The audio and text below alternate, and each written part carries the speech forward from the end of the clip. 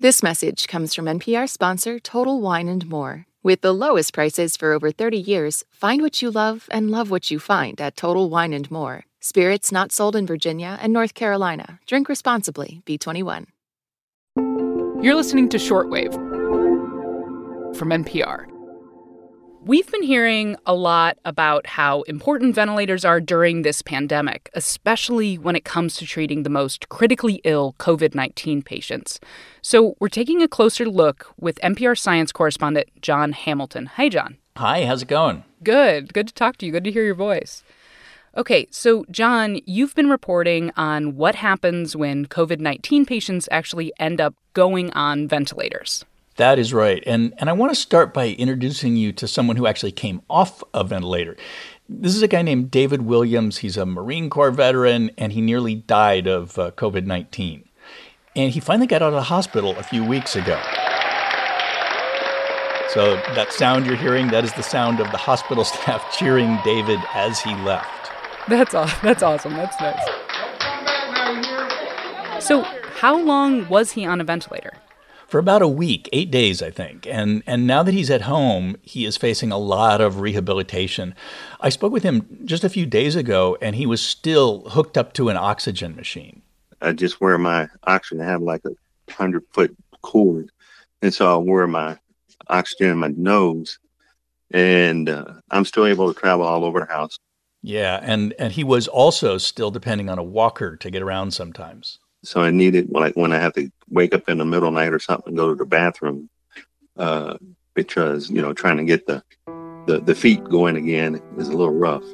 So he's not on a ventilator anymore, Jon, but it sounds like David's still struggling quite a bit. Yeah, Maddie, he's still got a ways to go. But, as hard as David's recovery has been, he is definitely one of the lucky ones. I mean, he's alive. There is more and more evidence now suggesting that most COVID patients who go on a ventilator, they don't end up surviving. And for people who do survive, people like David, the road to recovery can be pretty rocky. So today on the show, the hard truth about ventilators, how these critically important devices come with a cost. I'm Maddie Sofia, and this is Shortwave, the daily science podcast from NPR.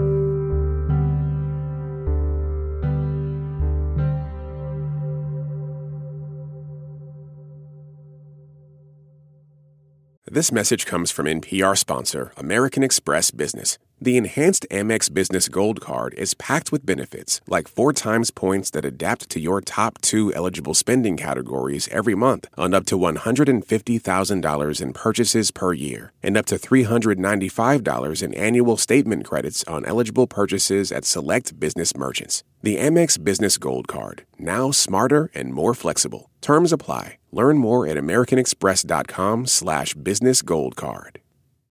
Support for NPR and the following message come from IXL Online. Is your child asking questions on their homework you don't feel equipped to answer? IXL Learning uses advanced algorithms to give the right help to each kid, no matter the age or personality. One subscription gets you everything. One site for all the kids in your home, pre-K to 12th grade. Make an impact on your child's learning. Get IXL now. And NPR listeners can get an exclusive 20% off IXL membership when they sign up today at IXLlearning.com. Okay, Jon, so ventilators are machines that basically help a patient breathe when their lungs can no longer deliver enough oxygen to keep the body going, right? Right, Maddie. I mean, sometimes they just help a person breathe. Sometimes they pretty much take over all of the effort of breathing. Gotcha. I actually talked with Dr. Tiffany Osborne about how ventilators work. She's a critical care specialist at Washington University in St. Louis, and she's been taking care of COVID-19 patients at Barnes Jewish Hospital there. She told me that putting a patient on a breathing machine is a pretty extreme measure. We give sedation so that the person goes to sleep, and then we provide a paralytic that stops their breathing. Next, they intubate you. That's where they insert this long plastic tube through the trachea and the vocal cords, and that allows a machine to send these puffs of highly oxygenated air to your lungs. So it's not like an oxygen mask. It's actually a tube in your throat directly delivering air to your lungs. Right. And so I have to imagine that can be pretty tough on your body, right? Yeah, it can be. I mean, here's what Osborne says. The ventilator itself can do damage to the lung tissue based on how much pressure is required to help oxygen get processed by the lungs. And she says COVID-19 patients often need these dangerously high levels of both pressure and oxygen because the virus causes so much inflammation in their lungs. So how effective are these ventilators, Jon? Unfortunately, not as effective as we'd like. Doctors in China and the UK, the US, they're all reporting death rates that range from over 50% to more than 80%. Wow. And here's what Osborne says. We're not sure how much help ventilators are going to be. They may help keep somebody alive in the short term. We're not sure if it's going to help keep someone alive in the long term. It's very concerning to see how many patients who require ventilation do not make it out of the hospital, how many of them die. So this is all early research, but it's kind of disturbing. Yeah, wow. So why is that? Why do we think so many patients on ventilators die? Not one answer. Ventilators can work really well for patients who have these common forms of pneumonia, but the coronavirus often it does a lot more lung damage than, say, the flu. And in some patients, the damage is so bad that even ventilation doesn't seem to help. Also, the longer patients remain on a breathing machine, the more likely they are to die. Is that because people with the most severe cases tend to be on ventilators the longest, or that being on a ventilator messes up the lungs more?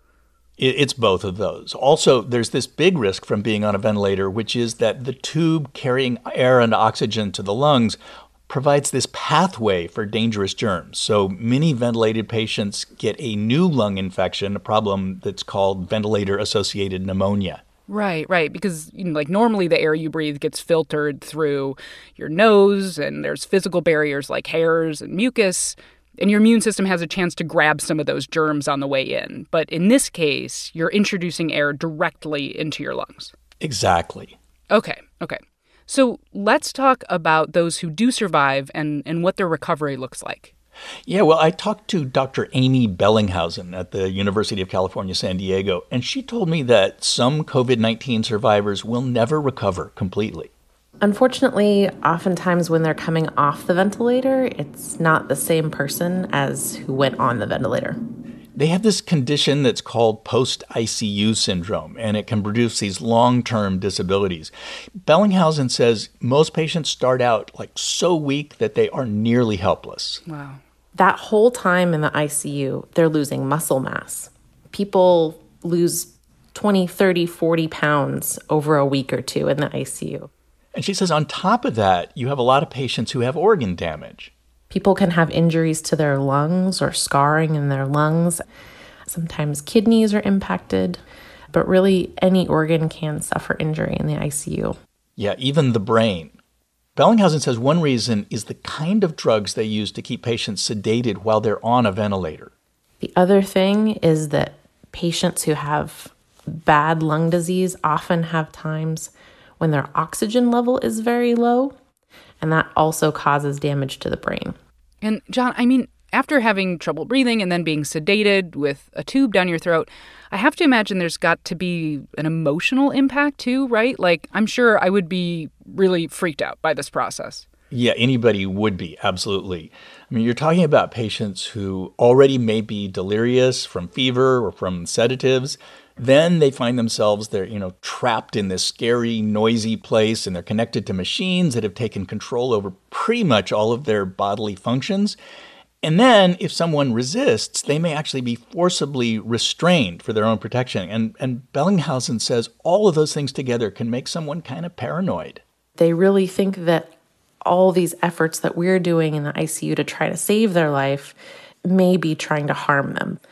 And so people come out of the ICU with pretty profound symptoms of PTSD sometimes, or post-traumatic stress disorder. Wow, Jon, this is awful. I had no idea about this. This sounds really tough, both for the patient and for the medical professionals. Yeah, some doctors told me that it's for the patient, it can be like being in combat or being the victim of a violent assault. But Bellinghausen says there are some COVID-19 survivors who make it through all of this and do recover over time. So Remember David Williams, the Marine we heard from earlier? Yeah. He told me when he was first waking up and they were getting ready to take him off the ventilator, he had almost no control of his arms or legs, and he was really thirsty all the time. And being thirsty, that's a pretty common, symptom for patients that are on a ventilator, right? Yeah, it is. Your mouth gets really parched. You've got this tube in there. And for David, he couldn't drink yet because he still had the tube down his throat. So this nurse gave him this damp swab that he was supposed to suck on. Mm. It took me like 5 or 6 minutes just to pick that thing up, to get my fingers actually on it, and my brain telling my hand to lift it up and, to put it in my mouth. David is a lot better now. He can feed himself, he can type, he can do most things, but he's still having problems with his memory and with thinking. I mean, he's struggling with things like remembering computer passwords and sometimes even finishing sentences. Wow. It was hard for me to try and recall things or because like right now, it takes me a while to think about the words I need to be able to say now, but I'm slowly getting it back. Yeah. So, as he's recovering, David is having to figure out ways to sort of work around his limitations. That said, he started the process of going back to his job as Veteran Service Coordinator at the University of Central Arkansas. Wow. This is a lot, Jon. I remember when I first heard your reporting on this, I think it kind of shook me because there's been so much focus on availability of these ventilators. And it just felt like if we could get enough of them to the right places, people would be okay. Yeah, that kind of was the thinking. And to be fair, ventilators are really important. They can save lives. David Williams probably wouldn't be around anymore if he hadn't been on one. But what I've learned is that they're not a panacea. For some people, this virus is so profoundly damaging to the body that even the most advanced medical technology isn't enough. And when it does save someone, they may have to deal with long-term damage, not only from the virus, but also from the technology that kept them alive. Okay, Jon. Thank you so much for sharing this reporting with us. It is super difficult to hear, but important to know. I appreciate you. Thanks, Maddie. This episode was produced by Britt Hansen, edited by Viet Le, and fact-checked by Emily Vaughn. I'm Maddie Sofia. Thanks for listening to Shortwave from NPR.